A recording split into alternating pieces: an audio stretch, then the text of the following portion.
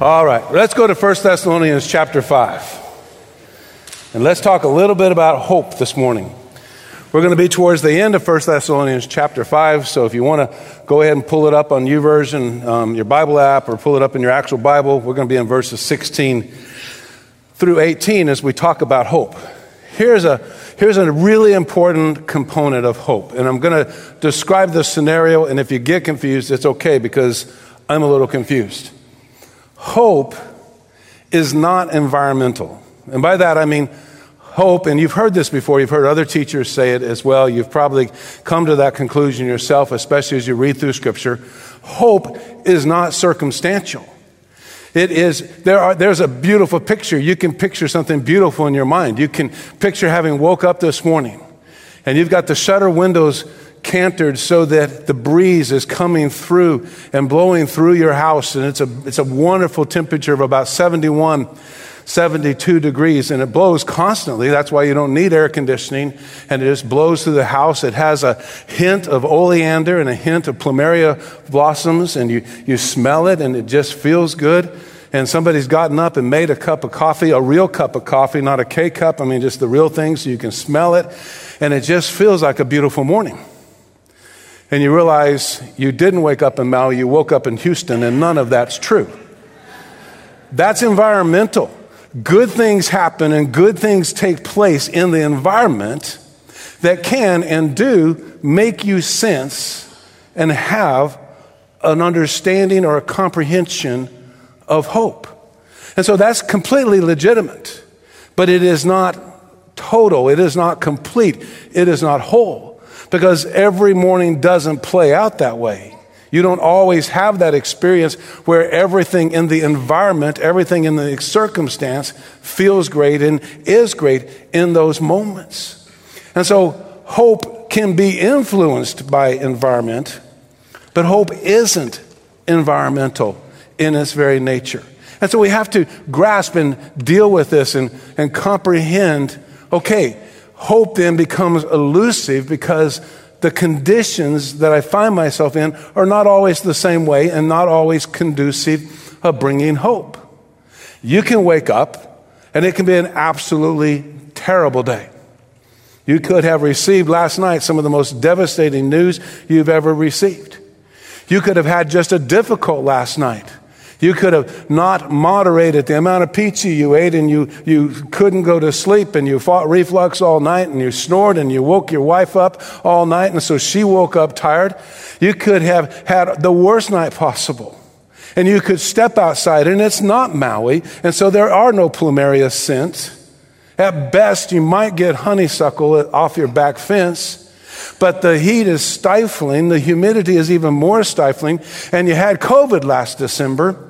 And so what used to be perfectly straight hair now like waves and sticks out and does strange things after you lost all your hair from COVID, and now you're trying to grow it back.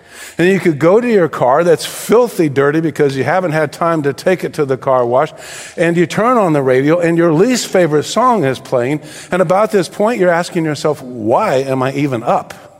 Why did I even attempt this day? That's when hope seems elusive, because in that environment, it may seem hopeless instead of hopeful. But if environment does impact hope, then are there things, and that's the question we're going to look at this morning out of 1 Thessalonians, are there things, are there activities, are there circumstances and situations that I can work on, that I can apply into my life that give me hope? That make hope palatable, and instead of elusive, I can capture it, and I can know that it's there, and I can sense it regardless of my environment, so that I can have hope in any environment. What most of us do, and this is where we struggle with hope, what most of us do is try to change our environment, when often what needs to happen is a change in our perspective. You can have the same bad night of sleep, and you can wake up to the same heat and humidity and the oppressiveness of it, and you can take the first song and immediately have it be your least favorite song, but you can stop, you can pause, and you can remind yourself, no, today has purpose. I'm going to do something worthwhile today. I'm going to do something of value in my life. I'm going to see people that I value and people that I have relationships with. Today is worth it, even if the hope is difficult in the moment. And so what we're going to do is just for a few minutes isolate 3 things that the Apostle Paul says that will impact our hope. 3 things, 3 activities that we can do essentially every day, every morning when we get up. And it may not change our environment, but it impacts our perspective in such a way that regardless of our environment, we have hope. God has called Christians as believers. And he's called the unbeliever, the one who hasn't yet made that decision to trust Christ. And you're still thinking it through, and you're still asking questions, and you're still sorting it out, and you're trying to make it make sense in your mind and your heart. You just haven't quite gotten there yet. He's still calling you to a higher level, to a higher plane of living that is beyond and outside of the atmosphere where you found hopelessness. The 3 things are so simple. You're gonna stop for a moment. You're gonna say, is this really all it is? But they're essential. Paul's going to tell us in 1 Thessalonians chapter 5, starting in verse 16, he's going to tell us to implement joy into our life. He's going to tell us to live a lifestyle that includes conversation with him. Simply, he's going to tell us to pray. He's going to tell us in the midst of that prayer to make sure that all of our prayers and all of our thought processes contain thankfulness and gratitude. And those 3 things in the language that Paul is writing in, as Paul wrote that letter to that church, those 3 things are perfect tense imperatives. Now let me explain that, because it took me a long time to learn that. An imperative is a command. This is not an option. It's not like this might make you feel better or it might not. So make your decision, make your choice. Imperatives is an absolute command in Scripture. It means whether you feel like it or not, you do this. Now see, this is where it gets difficult, where hope is elusive. Most of us, prayer, thanksgiving, gratitude, joy, and rejoicing seem to be environmentally based more than personally based, and so it feels difficult at times. It feels difficult to always be joyous. I mean, I might change over to my favorite song and then have a sense of joy, but what if it's not available? What if I can't get it or something else is going on? Joy seems elusive because we think of it environmentally. Paul's not thinking environmentally. Paul is thinking not in terms of circumstances, but he's thinking in terms of activity, discipline, something we do. And he says, do joy, rejoice all the time. Prayer. How many of us have thought, I need to pray, but I don't feel like praying? Now, don't feel guilty about that. We all have those moments. Carrie calls me on it all the time. I'll be involved in some kind of conversation or something will be taking place, and it's not something I'm particularly interested in, not just with her, so don't pick on her after the service, but with anybody, any one of you, this happens. I'd hate to tell it to you. Don't go away depressed either. But I will just kind of start to tune out. I kind of begin to compartmentalize my mind, and so I got all this verbiage coming over here, but I'm thinking over here.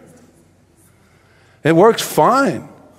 Until finally something gets asked, some kind of question gets asked. And in her case, she'll say something like, what are you thinking about? I'll say, oh, nothing, just listening. She gets that look on her face like, not to me, you're not. I mean, and we can do that. And it's normal for us. It's normal for us at times to disengage in conversations. It's not good communication. It's not good for relationships. We all know that. We all understand that. That's why it feels kind of taboo or wrong for me to say this is normal. It happens all the time. We disengage all the time in the middle of a conversation because, we're not supposed to do that. That's why you feel guilty when I say you need to pray even if you don't feel like praying. Because, if it's bad enough to disengage with your wife or it's bad enough to disengage with one of your colleagues, how bad is it to disengage with your spouse while they're talking?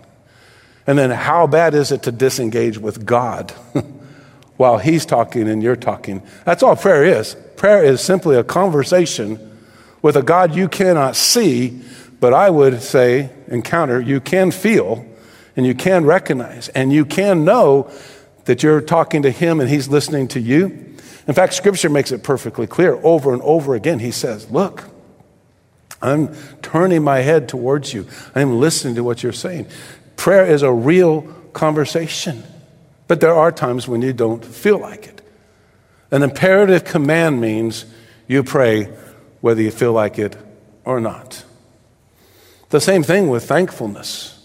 Being a thankful person who exhibits gratitude. It could be totally legit that you don't feel like, and I don't feel like, there's anything to be grateful for. There are so many things environmentally, circumstantially, that are wrong, that you don't feel like there's any cause or any reason to be thankful. If you're going through grief loss, you don't feel like being thankful. If you're going through some difficulty physically and every move or every action hurts or seems difficult or even impossible, and nothing that you've been doing seems to work, it's hard to be grateful in that moment.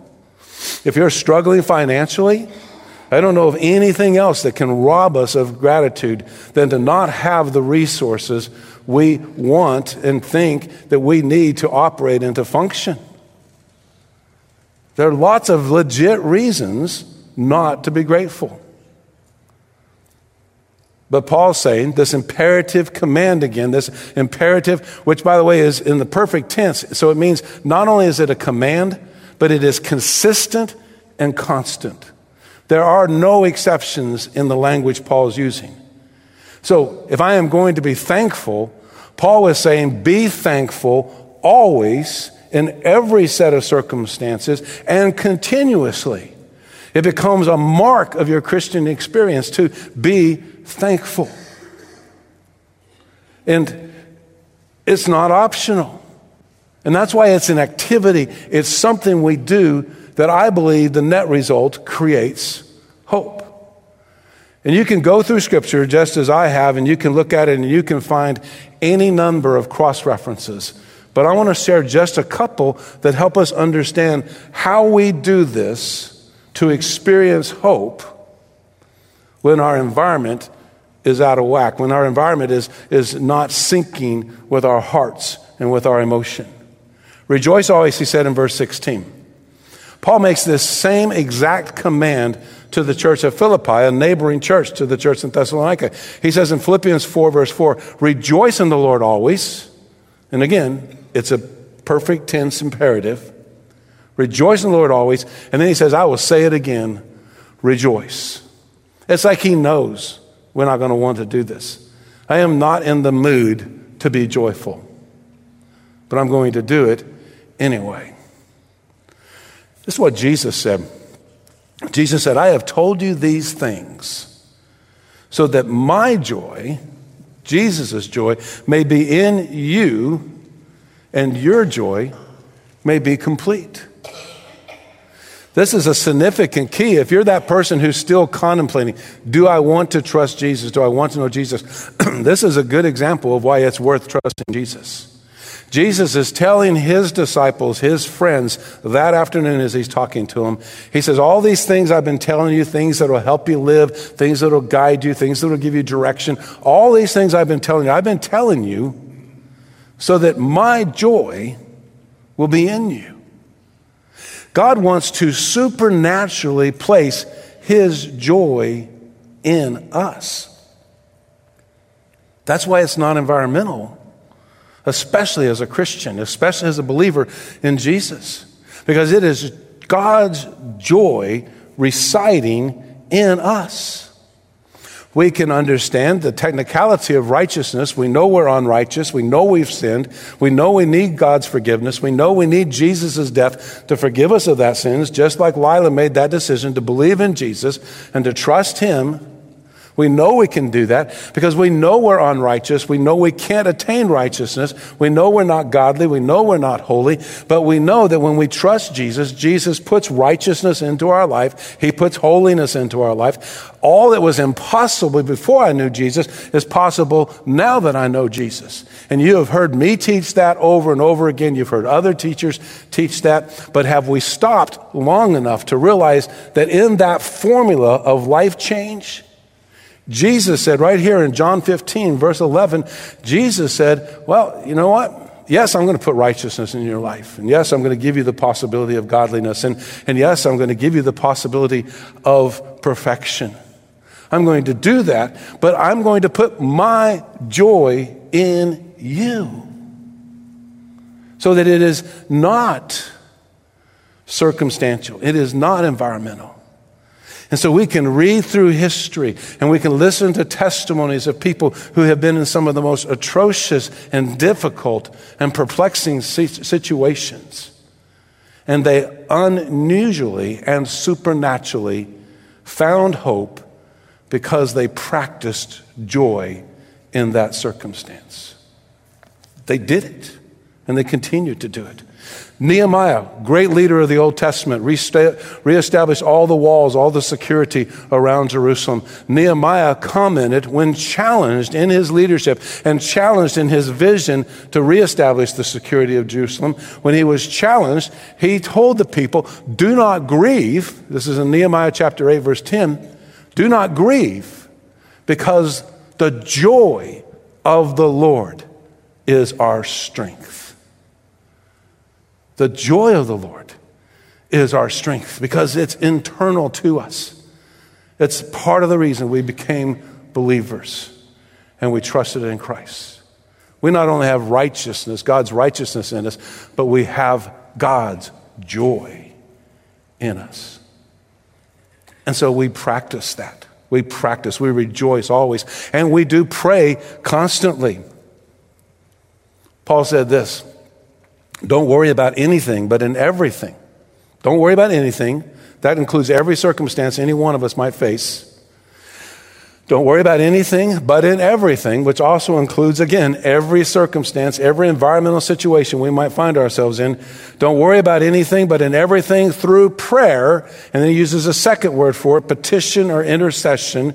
It's the process of having that conversation with God. Through prayer, in any and every circumstance, through prayer, that includes thanksgiving, he says, present your request to God. Just present it to God. Just tell him. Philippians chapter 4, verse 6 and 7. In any situation, whatever your need is, just tell him. Ironically, he already knows, but there's a unique dynamic in that relationship where when we ask, doors can be opened and answers can come. And when we knock, as Jesus described it, those doors can be open. We can move through those doors. He can move through that door. When we seek, we can seek with a sense of destination and a sense of purpose because God hears our prayers and he answers our prayers. And I don't have time this morning to go through all the repercussions of that because not all prayers are answered the same way and not all prayers are answered the way I want them answered.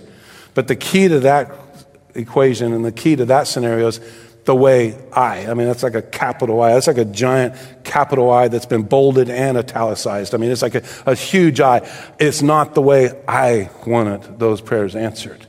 But when I look back over my life, they were answered, whether it was the way I wanted an answer or not. The question here is not whether or not God answers prayer. The question here is, if we want hope, are we willing to pray? Are we willing to have that conversation? We can legitimize that it's hard sometimes, and sometimes I just don't feel like it.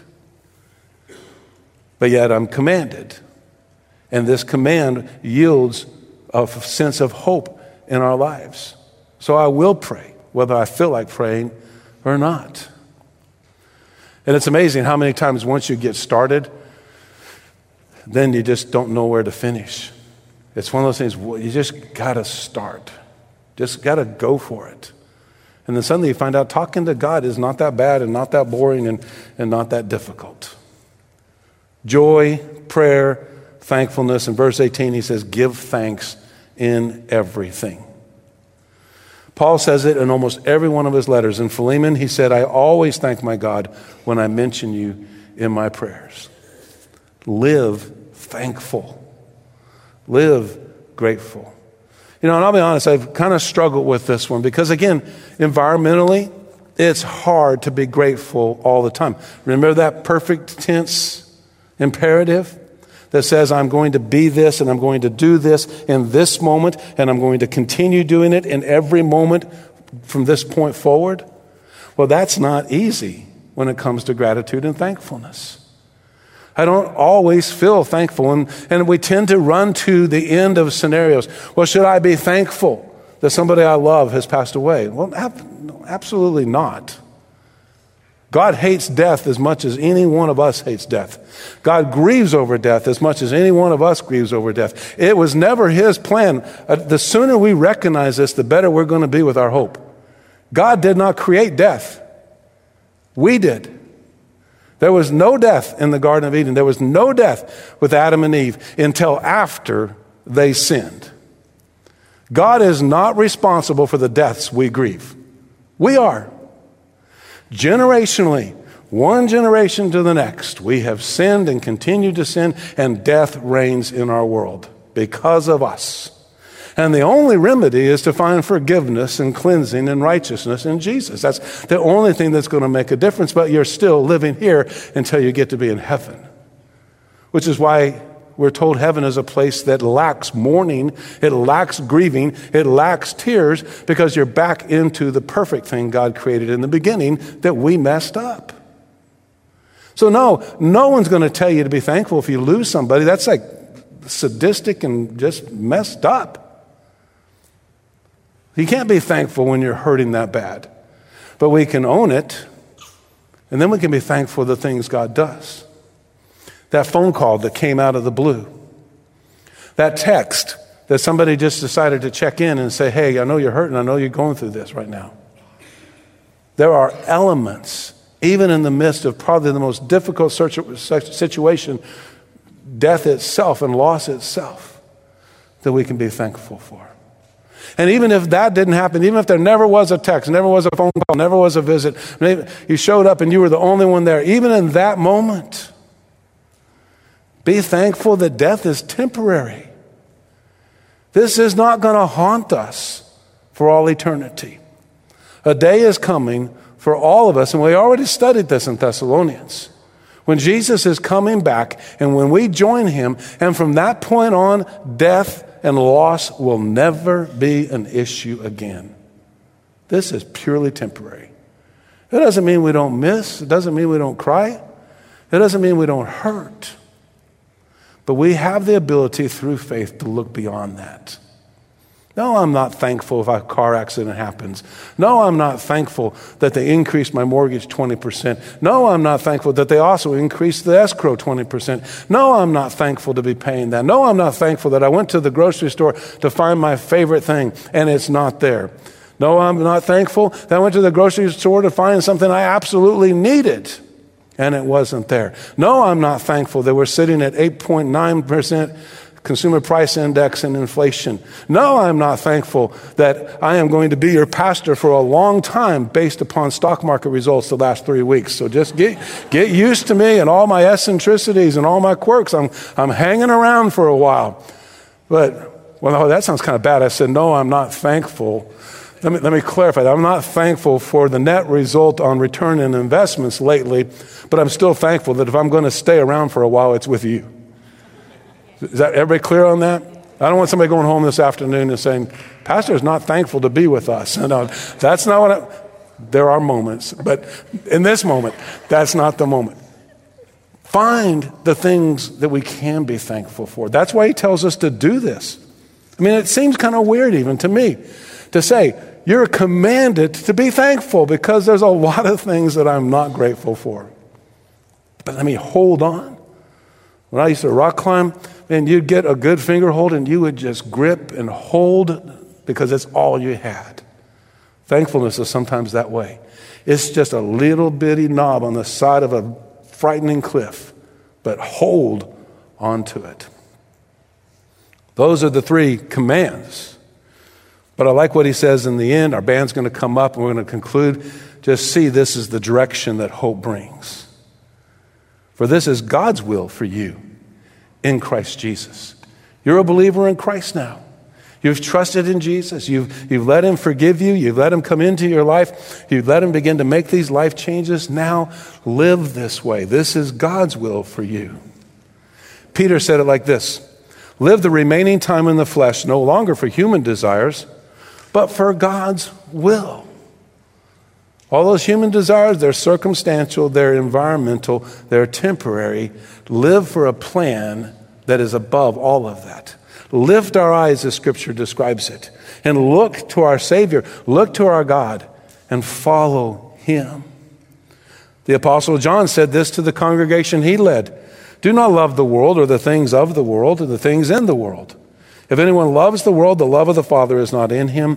For everything in the world, the lust of the flesh, the lust of the eyes, the pride in one's possessions, all those are environmental, by the way. Those things are not from the Father, but are from the world. And the world with its lust is passing away. But the one who does the will of God remains forever. This is an eternal adventure. This is an eternal journey. We do what God asks us to do for all of our lives. Paul said this to the church at Ephesus: I pray that the eyes of your heart may be enlightened so that you may know what is the hope of his calling. What is the wealth of his glorious inheritance in the saints? And what is the immeasurable greatness of his power toward us who believe? According to the mighty working of his strength. That's Ephesians chapter 1, verses 18 and 19. Worth taking a look at. The hope of his calling. These three things make a difference. Joy makes a difference. Prayer makes a difference. And thanksgiving makes a difference. And enables us to walk the direction that God wants us to walk. And it's an eternal, forever walk.